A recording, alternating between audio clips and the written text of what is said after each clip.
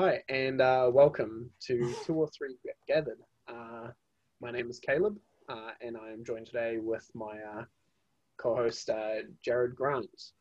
Hey guys. Um, Today we will be discussing the upcoming New Zealand referendum on cannabis and end-of-life choice. Now, just as a bit of a backstory for our podcast, Two or Three Gathered. It is a series of conversations with brothers and sisters considering their efforts and contributions to the kingdom vocationally, their stories and their testimonies of God's sovereignty and grace, and an opportunity to tackle the relevant issues that the church faces in the 21st century. In this, we seek to equip the saints by networking within the body, starting the conversation around often taboo subjects, and seeking to develop unity across Christian denominations and traditions by starting the conversation on worthy topics. We want to educate the wider body of Christ by asking these experts and people of wisdom across multiple fields in the hot button questions and sophisticated questions that we believe there are answers for in Christ's church, but that there is not necessarily much access to. It is our heart that Christ himself would be in our midst as we converse about these things. We believe he himself is very interested in. Cool. So today we will be, as I said, discussing the upcoming ever divisive, ever daunting cannabis regulation bill and end-of-life choice bill. Today, Jared will be discussing as our quote-unquote expert and on the end-of-life bill, and I will be our resident scholar on cannabis. I have some lined up and ready to get going, so see some fumes. I'm just practicing what I preach. No, I could. That's why you seem so enlightened, right? Like, so, like you can see truths we don't. Yeah, definitely. It opens up your mind to a whole new world. Yeah, definitely. Well, can I speak to that, man? Like, Yes, sure. yeah, like, both Caleb and I thought like we wanted to tackle this for you, the audience. We wanted to tackle this for you, the audience, from your perspective, because we imagine that most people are, they're looking up sources and material around this topic, and so they're looking for, someone who is a relative or relevant expert in the field.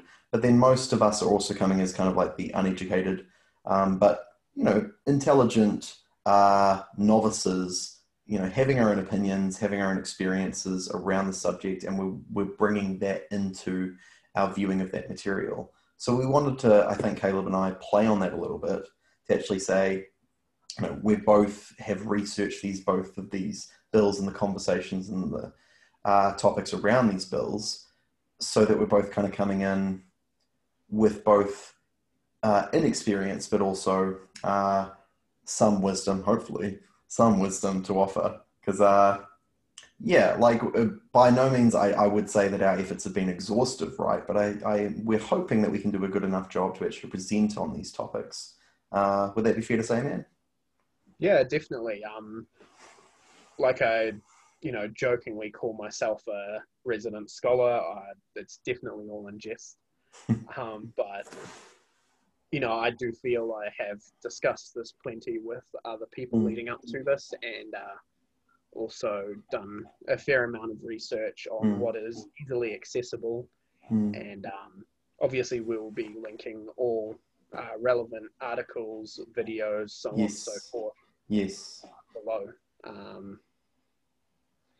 And that's something that we will be providing for you, the audience. Yeah, because I think I can speak for Caleb here. Like, tell me if I'm wrong. I'm speaking for you. Like, I can speak for Caleb here and saying like we want to touch on, I guess, kind of like broad open strokes about like, oh, this, and we saw this and we saw that, but we also want to provide those links to the material so like you can go on. This can be like a leapfrog, a starting point for you to research yourselves and actually come away with your own educated opinion and your own decision about how you will vote come voting day. So yeah, like by no means is this exhaustive, but we hope it can be like the start of that process for you if you're not already in that process of actually deciding how you will vote on the day. Yeah. Yeah, for sure. Man, I'm a little bit nervous. You feel the same? Like,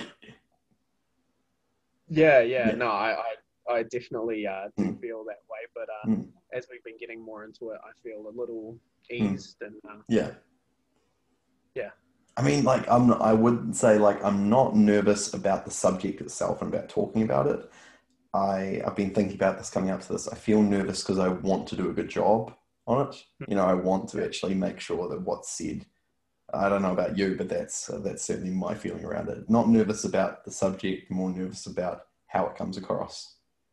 Yeah. I want it to be terrible.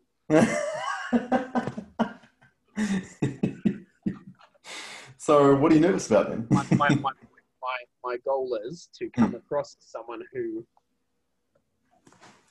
isn't for what I want and make people hate that, so then they'll vote in my favor. That's compelling. It's sophistry 101. Man, have you considered politics? Like, more advisory roles, yes. Yeah. So to start off with, man, like we thought we'd actually look at your side of the bill, as it were, first. We'd actually look at your topic first. Why don't you just kind of give us a bit of like a summary as to what's being entailed by this piece of legislation around cannabis? Yeah, so this bill is an addition or an amendment rather to the Misuse of Drugs Act of, I think it's 1976. I may be wrong there, but we will have that corrected in the comments or in the bio, sorry. We like to engage with our audience. Yeah, so, leave a comment on what you think. But please do. So this bill, according to the New Zealand government, is about restricting access to cannabis. It is about opening access to cannabis as well. It is about reducing harm from cannabis. It is about monitoring and, for lack of a more political word, controlling the production and supply. And I don't mean that in a negative way necessarily. And it's about trying to educate the public on the harms of cannabis and the false information that may be out there about harms as well. So that's the basic summation of what this bill appears to be about.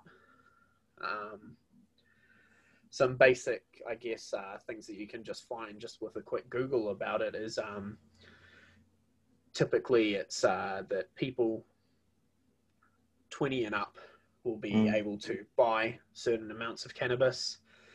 They will be able to grow a certain amount within their home and share it amongst friends, smoke it on private property and possibly in licensed premises, but not in public. One other big thing that I will be touching on briefly is that it is aimed to reduce criminal profitability from the cannabis market or the cannabis black market. And also the government aims to restrict access for youth to cannabis.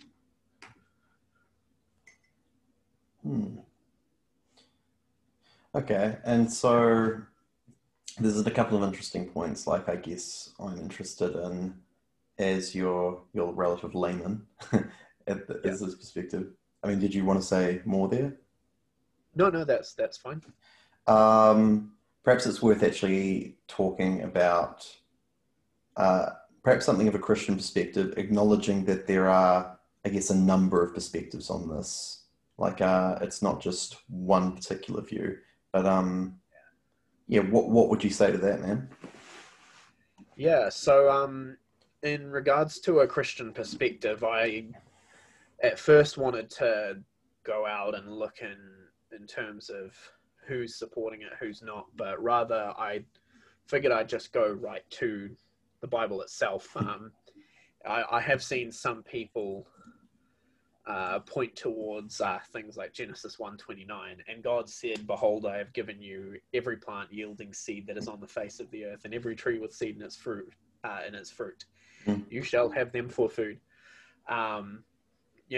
Some people using that. I've come across some conspiracy theories here and there mm, about um, cannabis being used to be burned in the temple, mm, in Jewish temples, mm, uh, and that Jesus would have smoked the reefer himself. There doesn't seem to be much evidence behind that, mm, but it's worth mentioning for anyone who may be interested in looking that up. mm. I've even heard some people posit that the burning bush that Moses would have saw would have actually been some hallucinogenic experience. I don't know if you're familiar with that. Yeah, that's one that I came across in Mm, that whole thing as well. That had even less, I guess, force or mm, strength behind the argument. mm, Um, but one thing that I just kept on coming up with was sobriety. mm, That was a big thing when talking to Christians or just looking this up myself. And looking in just the New Testament alone, we see Acts 26, 24 to 25 says, "As he was saying these things in his defense, Festus said with a loud voice, 'Paul, you are out of your mind. Your great learning is driving you out of your mind.' But Paul said, 'I am not out of my mind, most excellent Festus, but speaking true and rational words.'" mm, So there's an encouragement of being in control of your thought process. mm, Uh, Paul, who was saying that, later goes on to say in Romans 12:3, "For by the grace given to me, I say to everyone among you, do not think of himself more highly than he ought to think, but think with sober judgment, each mm, according to the measure of faith that God has assigned." mm, And we have more things in for anyone interested in looking up more verses about encouraging sobriety.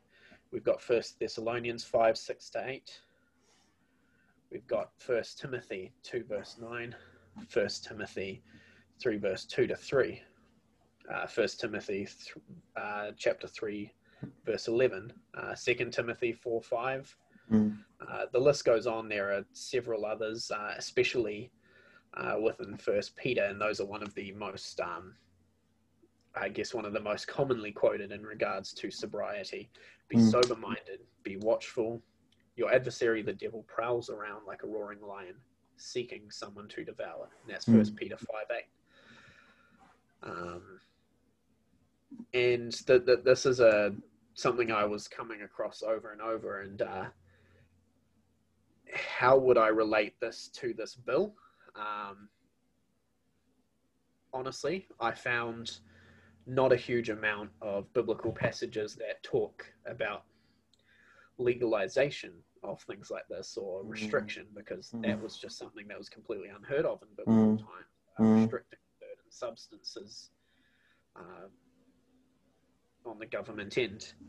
Um, but in regards to a Christian standpoint of recreational use, it appears that there's not much in the way of hefty arguments to support the recreational use as a Christian. mm. Yeah, if I may, like, I wonder. There's a conversation that perhaps needs to be had about, like, at the from a Christian's perspective, and we don't have the time to actually do it at length here, but actually the theological place of law, and actually what law does and actually regulating society. And so then there's there's the extended conversation of actually what instances we regulate for and we regulate against. You know, I, I, I I think something that comes to mind for me is actually, would not a stewardship mentality apply here? You know, I'm trying to think devil's advocate here, or, you know, angel's advocate, depending on which way you want to look at it. From a stewardship angle, we could look at this like, well, like you mentioned in Genesis 1:29, we have this in the creation. We can actually make good use of it. I imagine a lot of the people who are actually would argue against recreational use of cannabis wouldn't necessarily be against medicinal use of cannabis. Yeah. And I know this is just the drug we talk about, this particular drug, because it's the topical one at the moment. But I do wonder if, I don't know, like, there's a verse I'm keeping in the back of my head also kind of coming from your side that you're presenting. But I also am conscious, you know, is there a space and a place, you know, where actually this could be used and for the right reasons? I can't think of historical examples, but surely there might be examples where something was bad, but then the stigma around it, the culture around it changed, and actually what was once viewed as bad wasn't necessarily as bad once upon a time. I mean, alcohol once upon a time of much weaker potency was viewed as culturally and even religiously as associated with all kinds of negative connotations. But you wouldn't see that same kind of caricatures anymore. I just wonder, what are your thoughts around like a similar line of thinking or a similar line of reasoning? That's a very good question in regards to stewardship, especially. One thing that a lot of the arguments posit is that this can lead towards using cannabis medicinally. Obviously, this bill is about recreational use and not medicinal use. However, people can then start to self-medicate, which is not always a good thing, but it does provide certain levels of pain relief for some people. In as far as evidence in regards to medicinal use, a lot of evidence around this is quite anecdotal. I couldn't find much very strong evidence that says that cannabis helps to heal any ailments. It's typically used for anti-nausea or analgesic properties. My understanding, though, if I may, this bill isn't necessarily about medicinal use, because apparently that's already legal. Like, this bill is purely about recreational use. Yes, it is. So that's something that I guess is maybe less relevant to the issue, but more along the lines of when you're mentioning societal and cultural views on this. It's interesting because it was only within the last century, less than the last century, that cannabis has been legalized throughout most of the, at least Western world. And there are different theories around this when you look up a whole lot of different things about government control and some conspiracy theories about prison populations and kind of upping that to make money with the prison machine. And in the States, that's a very most probably justified argument. Right, because that's the whole like Reagan war on drugs era. Like there's good evidence to support, even if it's not necessarily the case. Like it certainly seems pretty damning and pretty hard to falsify. Like there does seem to be correlation, doesn't there? Yeah, definitely. And in regards to the whole reefer madness Mm. press side of things, you know, Mm. if you smoke a marijuana, you'll beat up your parents, kind of, you know, that whole thing. Yeah. It shows that there was clearly little to no research done by these people Mm. trying to fearmonger and scaremonger. Mm. Man, And have you seen some of those public service announcements? They're wild. yeah, They're so quite. entertaining. Yeah, I'll tell you what. I will link the JonTron PSA around drugs in the description. Like, have you seen it? Well worth it. oh, I haven't seen that one. No, Well worth it. Sorry, your train of thought. no, that's good. I remember maybe I don't know how exactly related to it this is, but my brain is making this connection. Quite some time ago, our ex-Prime Minister John Key was asked about legalizing marijuana. I think it was John Key that was asked about this. He said, "Well, no, it shouldn't be legal because it's illegal now, isn't it?" And I just love that.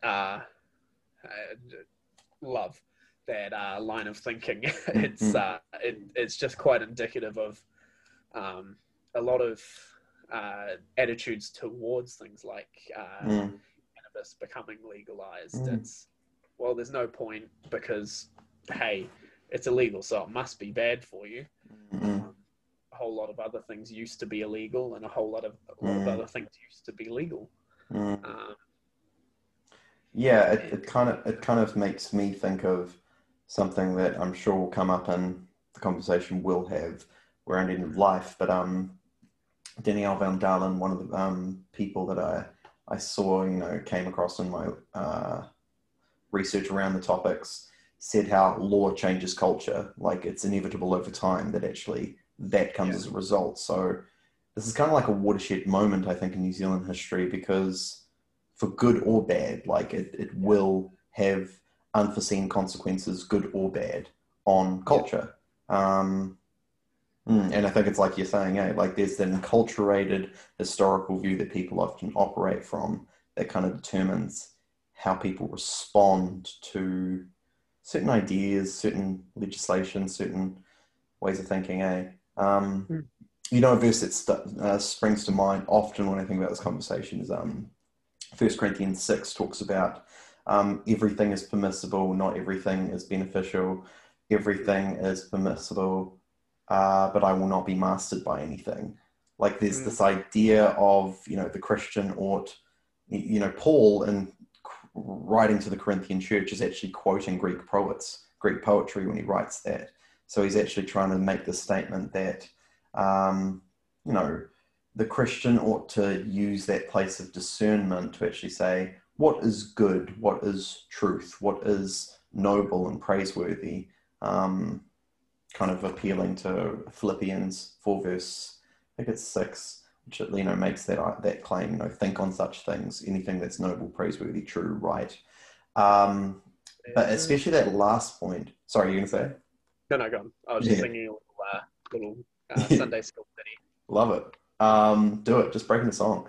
Well, I think that point about master definitely relates to your point about sobriety, doesn't it?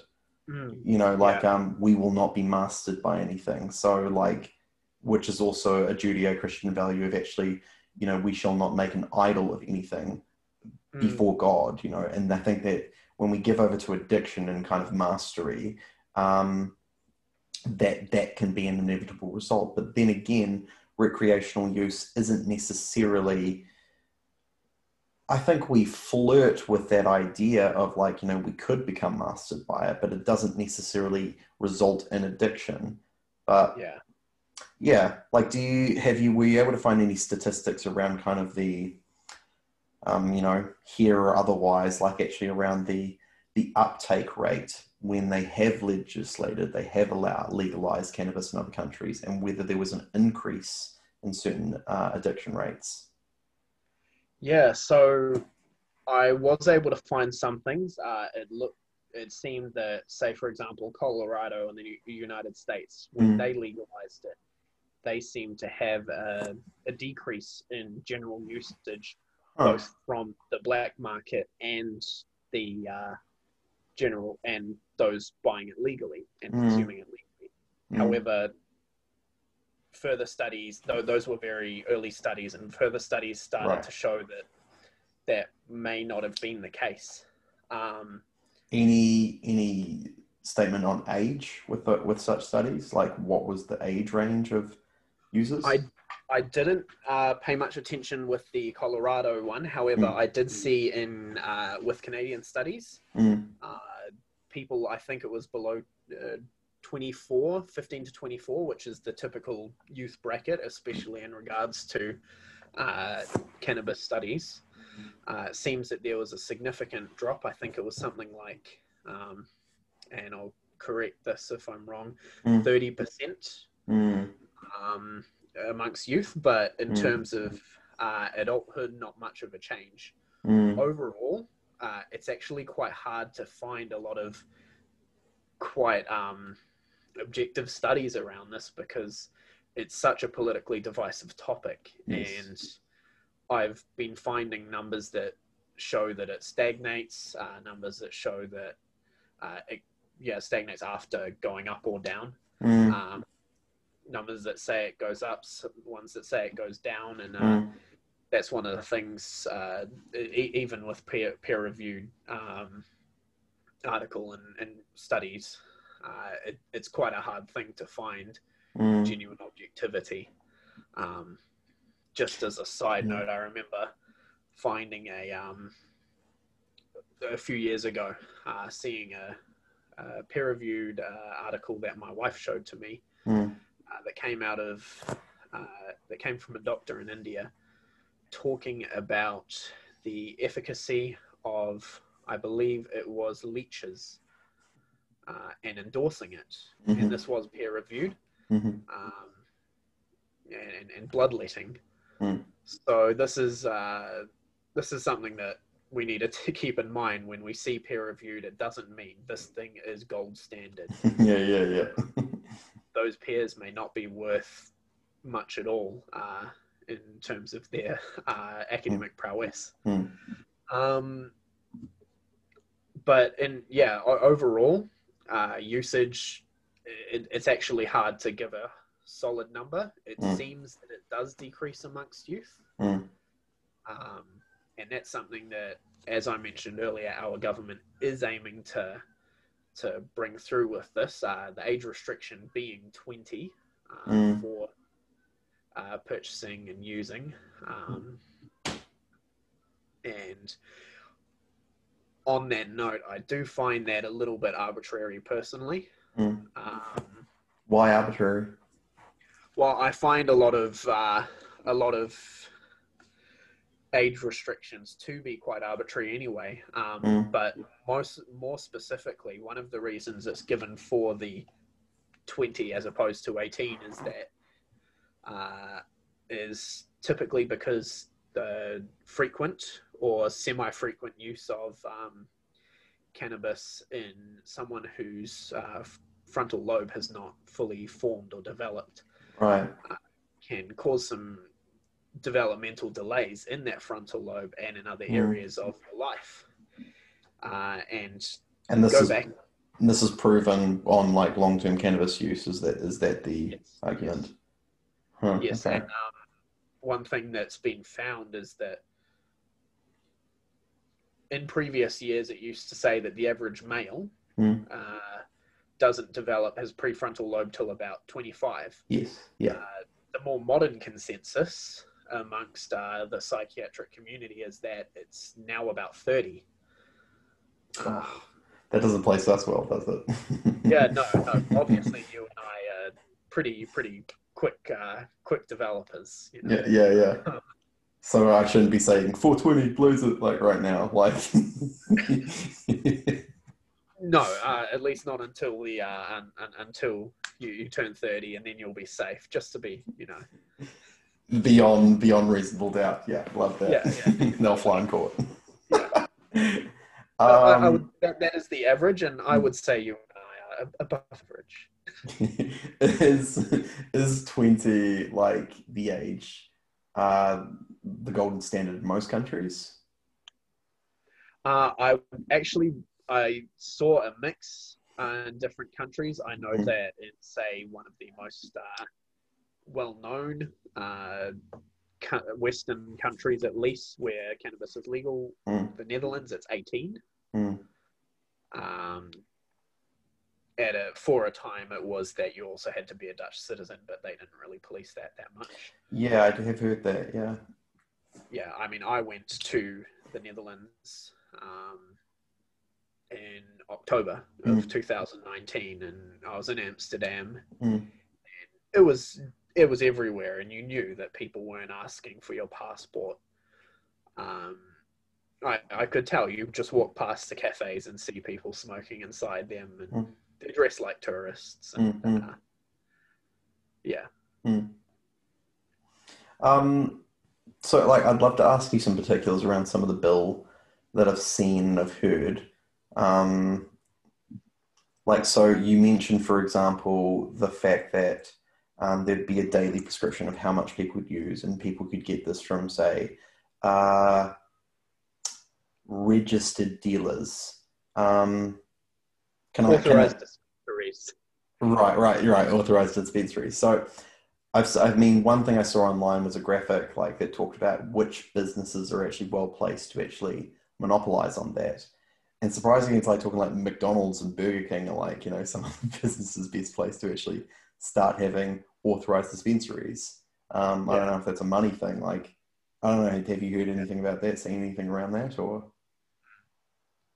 yeah. So one of I didn't actually come across any numbers in regards to that, but mm, one I guess my assumption would be because that reminds me of how a lot of when new fast food chains come into the country, they often tend to test them in lower socioeconomic mm, neighborhoods because mm, lower socioeconomic people tend to be the prevalent consumers of unhealthy and fast foods.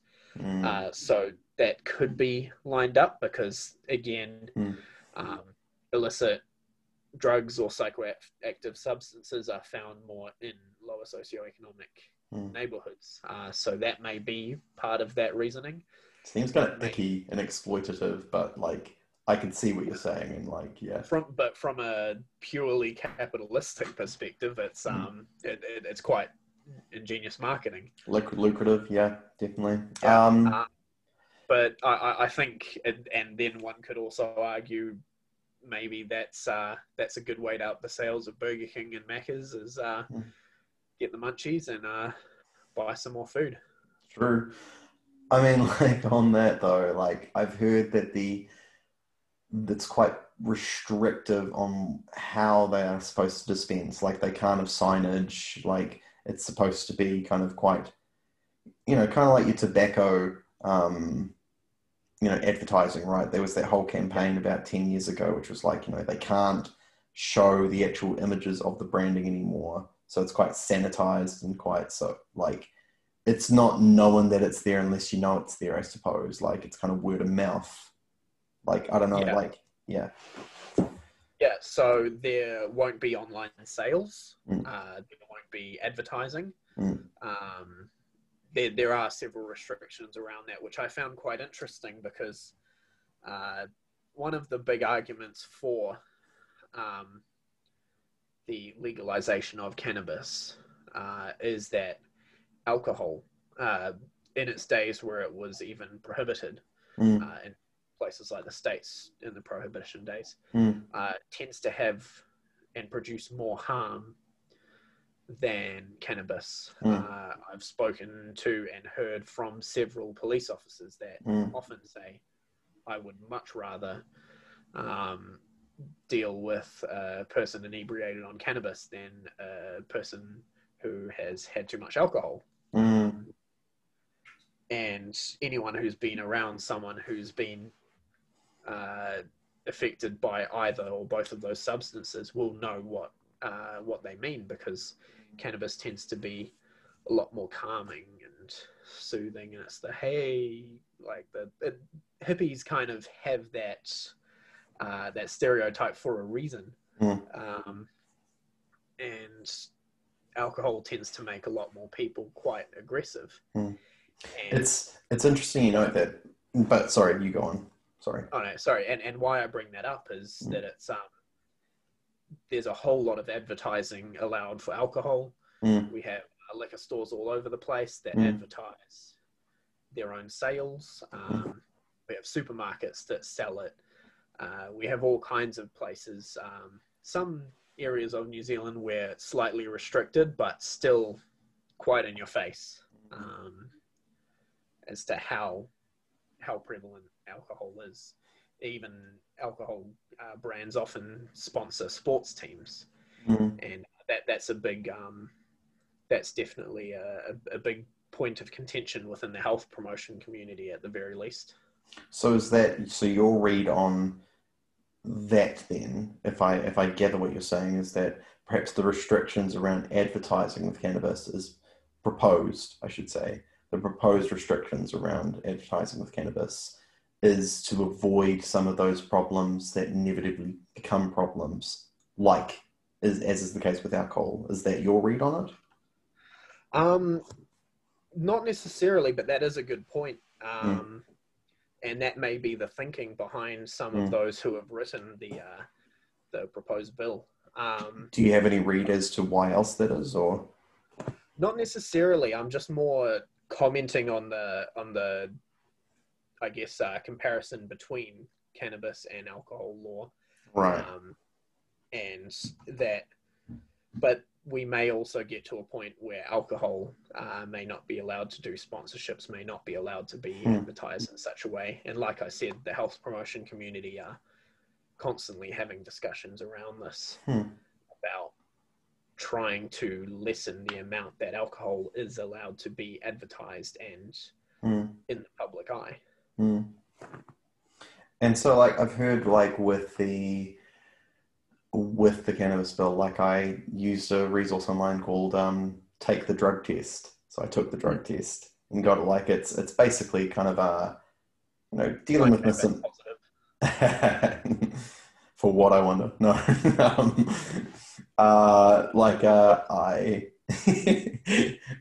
So I took the drug test, and basically it deals with like misinformation, but also addresses some of the common assumptions around the bill. Like, one that I found was interesting, the daily dose that people can actually be entitled to is as much as between 35 and 40 joints. I mean, I don't know about you, like, I'm not a cannabis smoker myself, never have been. Is that a bit excessive, like that any one person could be smoking between that many daily themselves? Yeah, so no, I did see that because one thing that's often put forth by this bill is you're able to buy up to 14 grams of dried cannabis daily. And you're right, that is, as you say, 35 plus up to 42 joints, depending on how you roll it.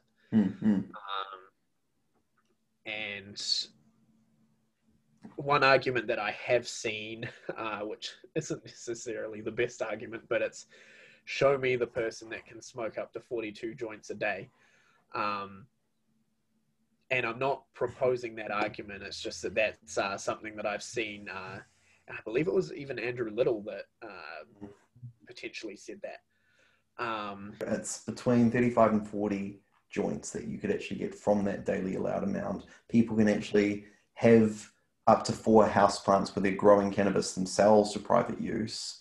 That seems to me like a loophole that a black market dealer could exploit. Like, that amount. Like, I get what Andrew Little's saying, but it's like, it's not accounting for actually some well-meaning business person who can't be bothered with all the restrictions that are imposed on them and actually creating an authorized dispensary. This seems like a really lucrative business opportunity that I can get on. I remember hearing some statistics around, I think it was Canada, and how they legalized there, and actually the black market consumption actually increased on the back of their legislation for that.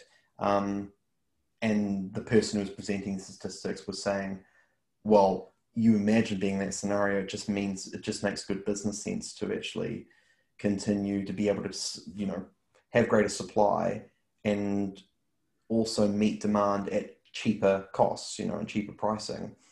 Yeah. Thoughts? Yeah. One thing I would raise in answer to that is some studies have shown that in Canada that there was a 30% drop in black market activity and revenue in regards to cannabis. But yeah, I do agree that is quite an excessive amount. And that would be something that could be addressed should the bill pass in 5 years' time, because part of the bill requires that there is a 5-yearly examination and really? Yeah. So if it doesn't pass, not necessarily taking it back to people to vote or to Parliament, but just to adjust anything that may be working or may not be. I see. Something that I quite liked. If it passes. If it passes. Right, I see. Yes. Okay. Yeah. And that is in the bill itself. And in regards to the whole 2 to 4 plants conundrum, that's also, it can be measured at times, but that is also quite a vague limitation. I remember in my days when I worked as a probation officer, I was dealing with an offender who was on a quite heavy community-based sentence for having grown marijuana in their own home. They weren't charged with intent to dealing because, as far as the Crown could tell, it seemed that there was no selling. They had very limited finances, especially in relation to how much cannabis they had growing in their house. It seemed they just shared it amongst friends and family. Right. Anyway, this offender had grown 32 plants. Now, I remember reading the sentencing notes, and this offender actually used this argument to me as well, not knowing that I had read these sentencing notes, that they contested the amount of plants because some of them were just so small, but then some were huge. And I guess a plant is a plant, and that's how the law viewed it, was they were prosecuting based off the amount of plants that were being grown. But again, that speaks to the, I guess, vagueness of this, because 2 plants, 4 plants, some can just be about this big, but some can be quite high. If you look up images of cannabis plantations, under the right circumstances, they can grow quite well. And New Zealand has very fertile soil, and it's very good for growing cannabis. And just like, I have a couple other things I want to mention as well, but I know this might be worth clarifying. I'm thinking of our dear listeners. Some friends I've talked to have made this correlation between, on the media, they're talking about, politicians visiting hemp factories, and it's kind of like, is it trying to, I don't know, in public opinion, just kind of oh, it's okay, they're the same thing. Yeah. Can you speak to that? What is this kind of understanding, misunderstanding, similarities, differences between, say, a plant like hemp and a plant like cannabis? They're same genus, aren't they? But they are different plants. Yeah. Yeah. I can't speak to the direct biology of it, but I do know that for a long time, hemp has been legal in New Zealand. Yes. I'm not entirely sure on the laws around growing it. I know it's quite restricted, but I have used hemp products for a long time. I've for a long time used a hemp-based beard oil. And I know people who have used even hemp reusable nappies for their children. Yeah. And it appears to be quite a, I guess, what's the word, flexible or multi-use plant. That Yeah, it's like nature's super plant. A lot of advocates call it. definitely. Yeah. And so long as it doesn't have the THC, Mm. you can't get high from it. It's kind of like, I once heard someone, and I think it's even less so. It's like trying to get drunk off chocolate liqueurs, you know, or a bottle of bitters that you can buy from the supermarket. You know, you'll throw it before you get drunk. Yeah, yeah. That's apt. I like that. Yeah, yeah. So there may be some validity to the claims that certain politicians do have an agenda behind that, in terms, especially leading up to this referendum. I'm sure there are some agendas with some politicians trying to make it seem okay, because politicians, as much as they try to represent the voters' interest, they are people who have desires just like us, and a lot of them may want to see it legalized. Well, because there's a tax argument as well, isn't there? Like if it's regulated and it's taxed, it's actually those funds that are raised, that revenue that is raised by actually the legal selling of cannabis actually better serves the system rather than the current criminalization of it that actually just costs the system. Like, do you have any thoughts around that? Yeah, definitely. And that's that's something that's been argued quite a lot in support of this bill, and it's something that I would get behind.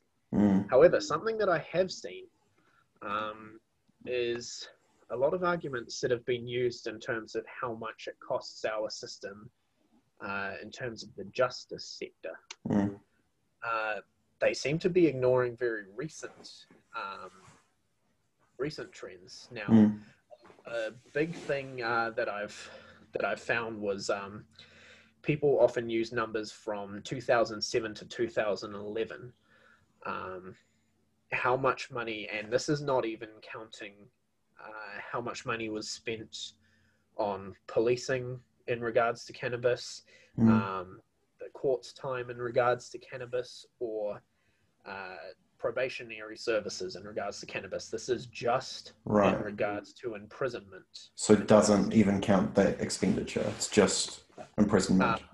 From 2007 to 2011, the total cost was $12,862,500 New Zealand dollars in that period of time, and that was almost twice as much as the amount for methamphetamine.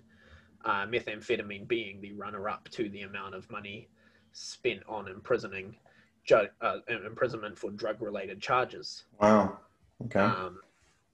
Yeah. So cannabis far leading that in regards to imprisonment numbers.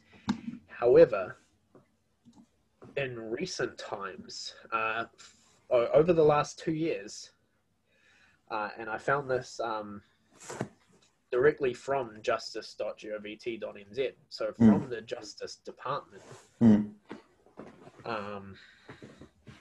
the amount of charges for, now I couldn't find the exact money because that'll be disclosed at a later date. This is just within the last 2 years. But the amount of charges we can find for drug-related offences entirely has dropped from, in the beginning of 2019, from 21,931 down to 14,961. The amount has fallen by 32% since 2011. But what has grown is the amount of methamphetamine charges. Growing? Yes, and what has dropped significantly. So it's grown by about 64% by the looks of it. Wow. the amount of cannabis charges in the last 2 years has decreased by 63%. Wow. So there's a whole lot less money being spent on this. Well, see, I wonder about that because it's like you wonder if on the back of public opinion, people are thinking like now is the time to propose such a bill because it seems to be, I don't know, less policed. I've heard it said anecdotally that in a lot of instances of people possessing cannabis and like a police officer pulls up, they won't actually penalize or be punitive or arrest someone for possession of cannabis. It's mostly just in the instances of someone dealing that the police are more punitive, that they're more actually, okay, that's the instance where we're going to bring someone in, we're actually going to get them tried. But, typical guy in the park, 9:30, 10 o'clock at night, cop rolls up to him, he's like, has cannabis on his possession, he'll just take it off him and kind of send him on his way, wag his finger. Yeah. You've worked in the justice system, you're probably a bit more aware of what goes on than I am. That's just the anecdote I've heard. Yeah, no, and I think I can't offer anything more than anecdotal in that regard either. But I think that is, from what I had come across in my time in both probationary services and custodial services for the Department of Corrections, there didn't seem to be a huge amount in terms of heavy sentencing in regards to cannabis offences. Right. That offender I was speaking of previously did have a history, and they had only received a sentence of, it was less than 2 years, I believe, of intensive supervision. Now, intensive supervision is typically one of the higher of the rehabilitative sentences, more extreme of the rehabilitative ones, but it is a rehabilitative community-based sentence. This person did not have community detention, so they were not monitored in regards to their whereabouts. They didn't have any curfews. They didn't have that. All they had to do was report in to a probation office semi-regularly, regularly at first, and attend certain drug or alcohol courses. So I would agree that it does appear to be that the justice system has changed their thinking at the very least in regards to how we treat cannabis related offences. What do you make of the fact that cannabis is, like, in and of itself, it's quite a... Cannabis refers to a lot of different plants, doesn't it? And I see it as problematic that actually you can grow certain strains that could, well be classed as a class C drug, but then like strains that are so potent they could be as strong, with hallucinogenic properties to make them a class A drug. Like, I don't know, am I misinformed here, or like that just seems problematic that you can have a drug that has such variety and such variation, and that blanket approach, cannabis can be grown in New Zealand. That seems troubling. Yeah, definitely. One of the things, I can't speak to different strains in terms of just the dry cannabis and its effect. What I do know is THC oil, which is a bit of a process. That process is quite dangerous at times. It's extremely flammable. Working in corrections, I heard of so many stories of house fires started by people creating cannabis oil. Cannabis oil is typically used in the production of consumables, brownies, lollies, etc. And it's much stronger. It has a much stronger potency than your typical amount of dried cannabis leaves or buds. And I think you do have a good point there, that it is quite strange that there is this level of potency and it's just all legalized, but then again, if we legalized growing in home, people have access to the seeds, they have access to the buds, they'll be able to create this on their own. The cannabis bill does address, I can't remember exactly how, but I was reading through the bill and it does address further measures being taken to combat how much dispensaries or providers, licensed providers, can give away in terms of oil-based products or just cannabis oil itself. Does it police much in terms of, say, THC or DMT, like, levels in, say, individual products? Because, like, I mean, I've heard pretty excessive percentages, like, your typical strain is like, maybe 10 to 14%, but then this legislation, I may be wrong, maybe my sources are wrong, I've heard in excess of 30% or higher can be allowed in some of these products. So that seems again worrying to me. Like if DMT is like a hallucinogenic substance, and THC is the the serotonin related kind of give me, like, I'm not a biochemist, but I probably should have taken a crash course in yeah, like, I don't know, like it seems worrying that it seems on a lot of counts the bill seems the restrictions are quite wide, quite sparse,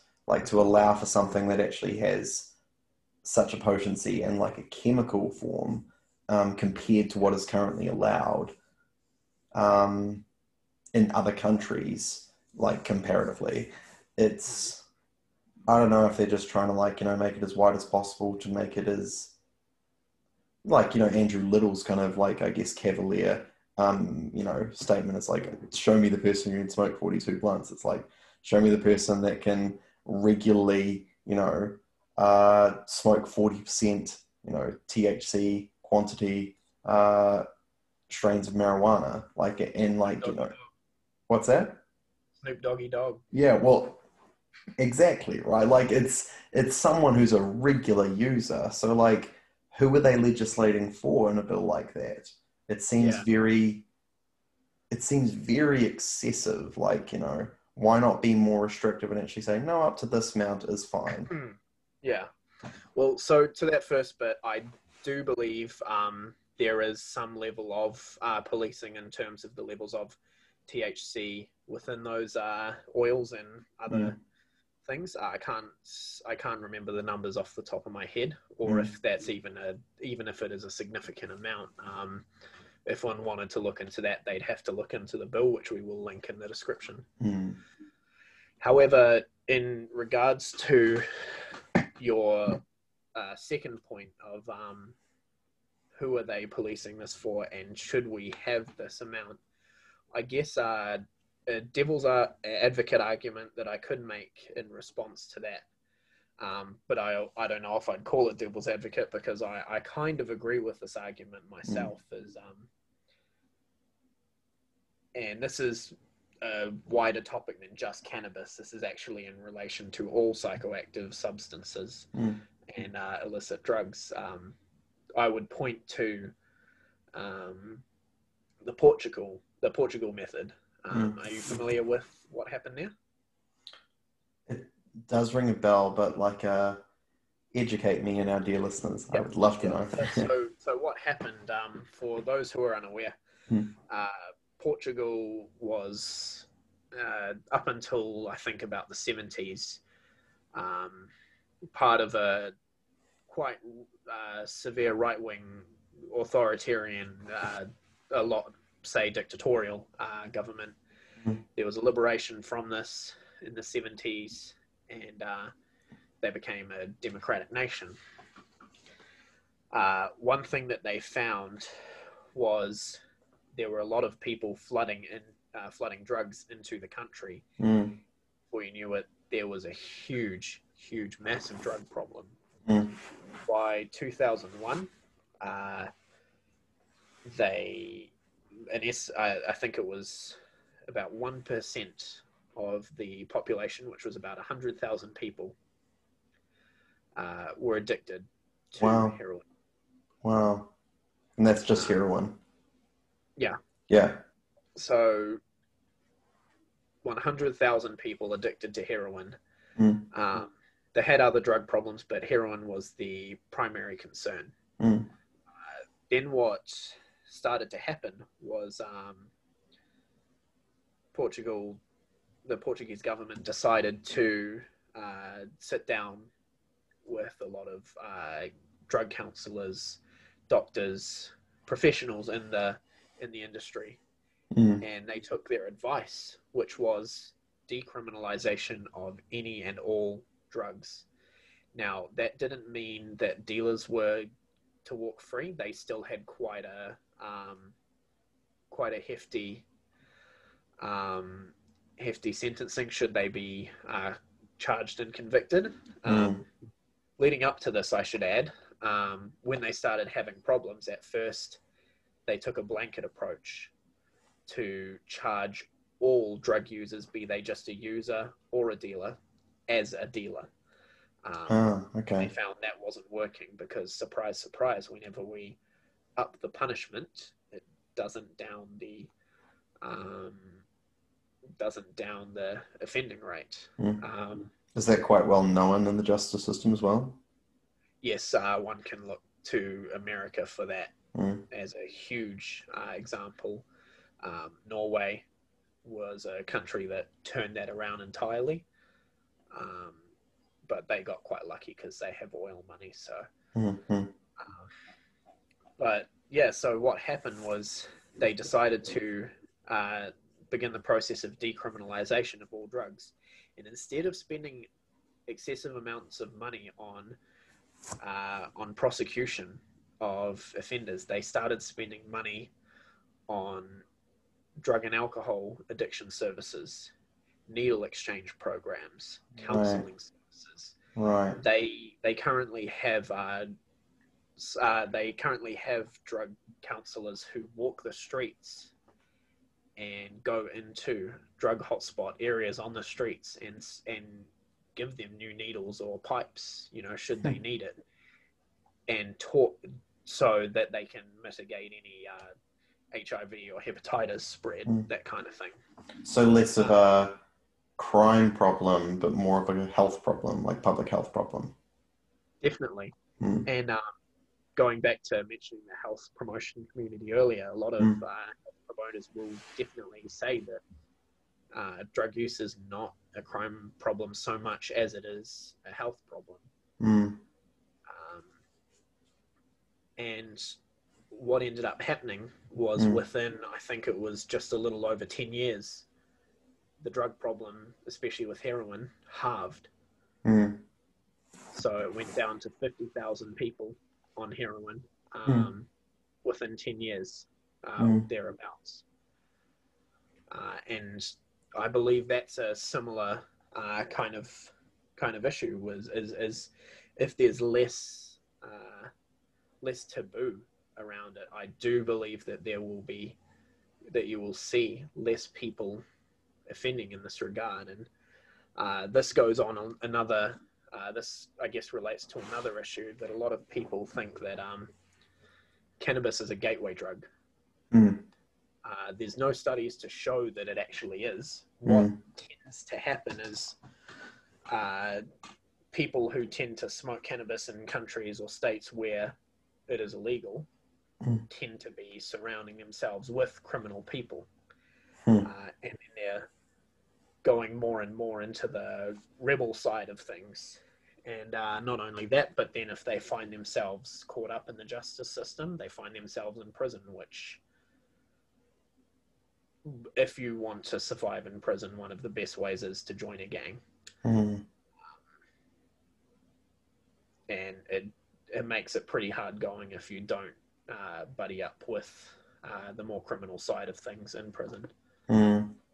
Yeah, I know it's something of like a personal one for me, which maybe factors in why I think I'm still planning to vote the particular way I'm planning to vote. I think this matter I see it like in voting in a particular way that I'm thinking of voting. It's personal for me because I have a family member who started on, something as uh, comparatively tame as, say, cannabis. At least that's what this legislation is proposing, right? But, towards the end of their addiction, this family member was, dealing with stuff like meth and morphine quite regularly to the point where they tried to take their life on a couple of occasions. And it wasn't until the gospel came into their life in a really radical way that they were actually did a total trajectory, very road to Damascus style kind of conversion that actually turned around for them. But I know in their case, it was a matter of, cannabis being that starting point. And I think what you're saying about actually cannabis use currently is associated with a lot of other contextual, cultural behaviors and cultural connotations, which perhaps puts you in access or in proximity to other harder drugs. So I guess that kind of leads on for me to that kind of question of, does the delegitimization of what, say, criminals are doing around drug use and exploitation of drug addiction to their purposes, does what this bill is planning to do in delegitimization of their services and their business and their ventures, does it serve to do what it's actually setting out to do in that way? I think it's not even in our recent history that we had the whole, synthetic drug debacle that happened. Yeah. And we had 50 deaths because basically when the government legalized it, notice it's not really talked about in the media as well, and it wasn't at the time either. But when that legalization happened, it's like, oh, we'll allow that. And it wasn't regulated well. And the gangs were placed to actually mass produce, and they produced things that were highly potent and very dangerous and very quickly could have been classed as the same potency as any class A drug, this synthetic cannabis. And as a result, people died because they overdosed on this kind of stuff. And it makes you think I heard as many as 50 deaths at one point was a statistic that was given. But then again, that's hard to verify because the media wasn't actually picking up on it. They weren't talking about it. And you wonder if it was like a gag on the press, if I'm going to be really conspirational for a bit. But it does make me wonder. I have some skepticism. While I do see restrictions being proposed in such a bill, I'm not sure it's restrictive enough given some of the concerns that I've raised. And I wonder, are we just going to have a repeat of that kind of scenario again? What would you answer to that? What would you say to that? Because I agree with the Portugal example. Yeah. But I do wonder if our context is different, I suppose. That's a very good point. I don't think we have quite the same drug problem that Portugal did have. I can't speak to their levels of marijuana use. But what I can say is synthetic cannabis, that is a good point. However, synthetic cannabis is much more potent, much more psychoactive and dangerous than cannabis itself. You just with the amount of people that started ODing quite quickly, far surpasses the amount of just cannabis-related deaths that we have in New Zealand. And I think to that also, synthetic cannabis is a whole nother monster that shouldn't even necessarily have the word cannabis in it, in my opinion. I can see why. I've heard about the scientific similarities, or them trying to replicate the THC cell or structure. But when I've spoken to users of multiple drugs in prison, out of prison, not even working in corrections, they have told me that it is a whole nother ball game. and a completely different drug altogether. Hmm. But you do have a good point in terms of the gangs being ready to pick this up. But I would argue also that the gangs already have it. They are, however, moving more towards methamphetamine, as those numbers I brought up earlier show, and it's been increasing exponentially. Because one thing about meth in New Zealand is we're really good at making it. I have heard that, yeah. That's why they call it P for pure, because the standard and the quality of meth is actually quite high compared to a lot of other nations. Heisenberg would be proud. Definitely, yeah. Without going into too much detail, we, as New Zealanders, have even used our Kiwi ingenuity to come up with PAR bombs, PARR bombs. If anyone's interested in looking that up, do it incognito though, you know. So you're on the GCSP watching, right? yeah. They can't see you as soon as you click incognito mode. Yeah, or just move your camera across, like. And that's basically a portable meth lab. Wow. That can be a little bit bigger than my head at times. And that's just really number 8 wire Kiwi ingenuity kind of. So, yeah, meth is definitely something that's overtaking that. But one thing I would also say is like I said, a lot of the gangs do already have this. I have one friend who will remain unnamed, who is a dealer, and said that they're not going to vote yes. They're voting no. Oh, wow. Because they want to keep making money dealing, and it'll make it harder for them. And obviously anecdotal, and that's just one person, but that kind of goes to show that those who are criminally profiting from this may possibly not want this to go through. What do you make of those who actually, again, are well placed for a bill like this to go past? Like, you know, we're already dealing, we keep dealing in the black market and that method, or like without regulation, we do it at a cheaper price. That actually increases their profit margin, so therefore incentivizes them to keep selling. Like, I mean, I've heard that in some cases overseas. Like, yeah, definitely. I guess that for sure would happen. There will always be people that will abuse a certain system.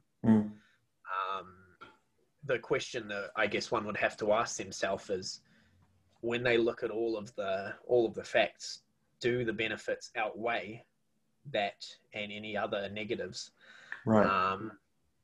For me, for example, it outweighs it. One thing that it does outweigh that is the idea that there will be a lot more employment, especially in sectors in Northland, because they know how to grow it up there, but they need employment up there as well. And this, but one thing that is put forward in the bill is people who are licensed distributors and growers en masse are not allowed to have serious criminal records or certain cannabis related offences. I see a loophole around that, I guess, if you were that person, if you have family members that have 3 or 4 houseplants at their own property, you could easily dot around and actually, you know, someone could sell in your name while you're actually you're the profiteer, you're the mogul who's actually organizing that, I suppose. But definitely, and I think there will often be things like that. Like I say, there will always be people that abuse the system. I'm not saying that's just a whatever, ignore it argument. That's definitely something that one should consider when looking into how they vote in regards to this. Mm. I mean, there are a couple more points I want to do before I kind of ask, what would be your wrap up, man? Like, for one thing, like the political angle is interesting in that, we have this referendum coming up, and the referendum in the part of the cannabis bill is not a binding referendum. So the government are not bound to whatever the result of that referendum is. But I'm of the mind that you will probably see an instance where if there is a majority that vote in favour, you could probably see the government actually passing that legislation. Well, whether one is for or against the bill being passed, I would hope that they would hope that that should there be a especially significant majority vote for yes, that the government would do their job and hold to the interests of the people. Yeah. Did you happen to see the conversation with Chloe Swarbrink, and she had Helen Clark the Honourable Helen Clark on as a guest, and they were talking about this particular piece of legislation? No, I actually never got around to watching that one. I don't apologise. I thought it was interesting. Like, I watched the majority of it, not all of it, but I found it interesting how at one point Auntie Helen was talking about how in her term in government, they proposed the Civil Union Bill as a government and to put that into legislation, and that got passed because, she was pretty, upfront about it in this interview. She was saying because it shifted public opinion enough for actually people to be of the mind to say, oh, well, let's vote for homosexual marriage. On the back of that, actually, the Civil Union Bill has actually been allowed for. And like, you wonder, I guess, in a similar way, like war changes culture, we do see these kind of things. People talk about slippery slope or a foot in the door, depending on how you want to look at it.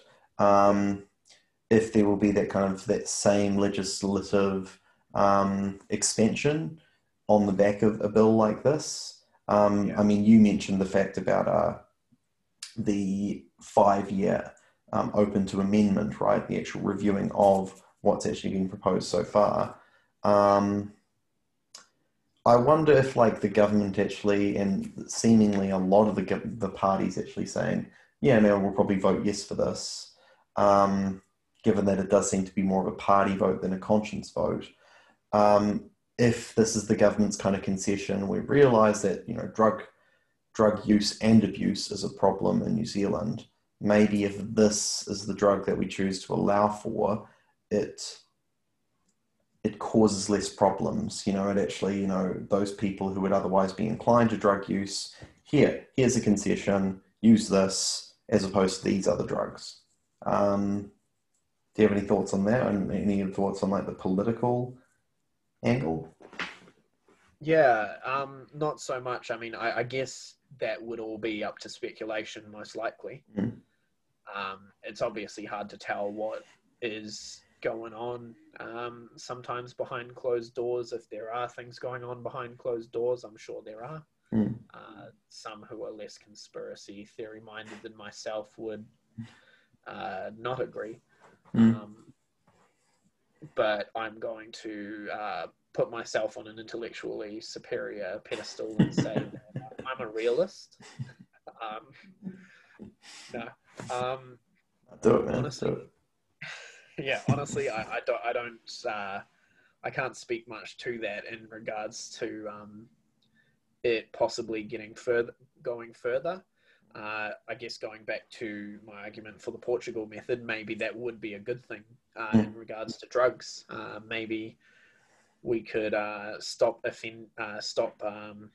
charging and prosecuting people for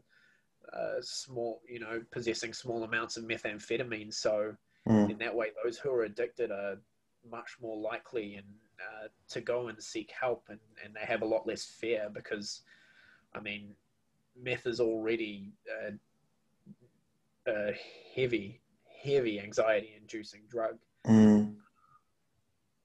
So there's already a lot of fear.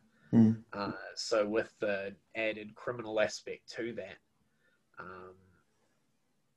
one could argue that maybe that foot in the door or that slippery slope could potentially be a good thing. And again, I would leave that up to the audience to decide for themselves. Is that something that you, if that is something that you believe it may be the case, if it may be a slippery slope, is that a good thing? Is that a bad thing? Auntie Cinda said recently, like, it was a party vote to vote for the end of life bill. So I can tell you that I'll be voting yes for that. But the cannabis bill was not a party vote, so I'm treating that as a conscience vote. So I won't be disclaiming about how I'll vote on that. Like, what was your take on that? Did you read up on that? No, not too much. But hearing that now, that's an interesting position to take, I guess. Yeah, it seems that more lives are I guess, at stake with the former bill, and with the cannabis bill less so. So I guess that could be the reasoning behind that. But no, I can't speak too much to that. I saw like a comment online that said something like peak Jacinda is saying publicly she'll vote for the end of life, which will most likely pass based on polls, but not revealing her opinion on the cannabis bill, where the public is much more divided, which I thought that's pretty scathing. Weird. She's such a nice person. She would never play the political game. Yeah, no, never. We at 2 or 3 Gathered do not, feel comfortable divulging our own personal political opinions. Anything said by the host does not reflect the opinion of 2 or 3 Gathered as an organization. Exactly. Just sound clip that end of every one of our podcasts.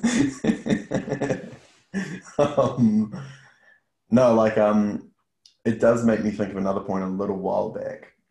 We were joking before we came on, started recording about Elon Musk and, making sure not to burn our chances in a podcast, burn our shot, as it were. Alexander Hamilton fans out there, not going to throw away my shot. But I found it interesting. Elon Musk tweeted a little while ago, and he said, it's probably controversial, but I'm going to say it. He said it's not right that people who have been put in prison, treated foully by the justice system, still are in prison on the back of a bill legalizing the use of cannabis or other such drugs that are legalized. If we were to be retroactive, we should actually, those people who have been imprisoned, they ought to be released on the back of such a bill being passed. Do you have any thoughts on that? I have heard that argument. I found that to be a bit of a weaker argument on some levels, because at the time of offending, those people did tend to be offending, breaking laws that were in existence at the time. Yeah. May I ask a question to help? Yeah. In the purely hypothetical perfect case where someone was just a dealer of cannabis and no other associated crime or behaviors, would you say retroactively that's fair? Let's get them out because they should not have been put in that situation if we're to enforce such a bill? Or you'd still say, still no? Potentially, yeah. That's a really hard one for me. I don't know if I would have an answer for somebody who may have been forced into a certain situation, but we didn't see many records being wiped clean for prostitution related offences when prostitution was legalised in New Zealand. We did, however, see some people's records being wiped clean for older criminal charges such as sodomy. So people who had been criminally prosecuted for living a homosexual lifestyle, we have wiped that. So we have precedent both ways. That's interesting. So so I think that's a really difficult thing to do, and that would maybe be something that the courts could explore. Well, I imagine that have to on the back of actually such a law being passed, right?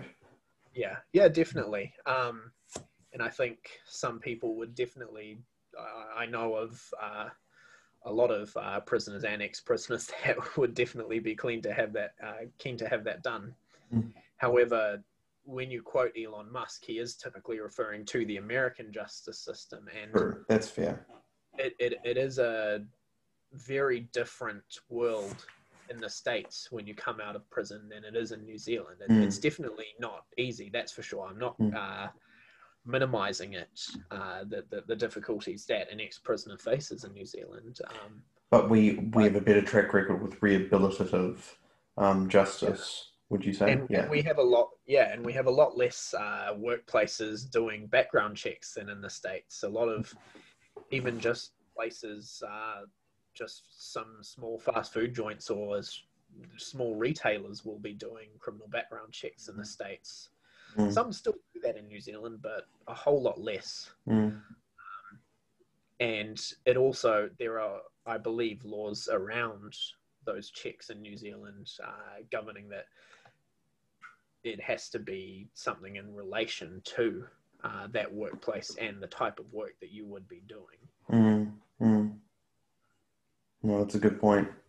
Hey man, like, what would you say, I guess, to wrap up on this particular part of the podcast? Like, what would be your things that you would want people to take away, having heard this, about this particular piece of legislation and thinking about how they would vote coming up in this month of October? Yeah. So I guess some things that I would bring up is this bill. It's something that could be quite interesting in terms of things that it could lead to, as we were talking about in regards to a foot in the door. This could lead to more drug problems in our nation, but it could also lead to more treatment for those who have drug problems. It could lead towards a whole lot less spending in our corrections system and in our policing and justice sector. But some also say that it may not, based on recent trends. And I think one thing that a lot of people need to be wary of is, are they okay with the amount that this bill proposes in regards to the amount that one is able to buy on the daily, the amount of plants that one's allowed to grow in their own private home. Are we satisfied with arguments that state that cannabis does or does not lead towards the use of heavier drugs? The legalization of cannabis lead to more heavy use? And more importantly, will that lead to heavy use amongst youth? And what kind of damage could that potentially have to the development of our youth in our nation? And for those out there who are of the Christian faith, how does this tie in to us being stewards of this earth? I found it hard to answer that question. Maybe you'll be able to find an answer for that yourself. But ultimately, I think if you do the research yourself, and if you have an open mind, then you'll be able to find something that you'll be able to stake your claim in and say, this is what I feel. Mm. And it's important that we express to our government, this is what we feel. Mm. Because that's how a democracy works. And whether you like that or not, if you want to make change, that's how we do it in this system. Mm. Yeah, great thoughts, man. And like, thank you for, you know, your research and your expertise on the area, on the subject. I would also say, like, if anyone wants to keep the conversation going, please check out the links that we've actually put in the description. Like, we want this to be something of a starting point, but also, you know, like we've said in other videos, please engage with us in the comments. You know, we would love to actually keep the conversation going there, and to have people not just discussing with us, but with each other. If this can be something as a springboard for other conversation and, you know, better critique, that people can come away informed about knowing how they'll vote, that's awesome. And particularly for our fellow Christians, brothers and sisters. Yeah, we hope that you come away feeling informed about, as a Christian, what might be your approach to this situation. Speaking honestly for myself, like, I think I'm not against every instance of the use of drugs in different aspects in different countries. Like the example of Portugal is quite a compelling one for me that I have heard anecdotally before. I would probably at this point, it's about the particular ways that's legislated for. And I would say on the back of this bill, it just doesn't seem compelling enough for me to actually comfortably say, I can put a yes to that. Like, I would think I'd need to see more restriction in place, which is why I think I myself will be voting no on this particular piece of legislation. It's not to say if it was reformed or reviewed in another form in the future that I wouldn't say yes, but I think at this point in time, that's where I sit on it. Yeah. Cool. So thank you all for listening. Stay tuned. Part 2 will be coming soon. We'll be talking about the End of Life Choice Act with Jared as our keynote speaker. So thank you. God bless, and thanks for making it this far through. Give us a like, subscribe, comment anything that you may be interested in saying or asking.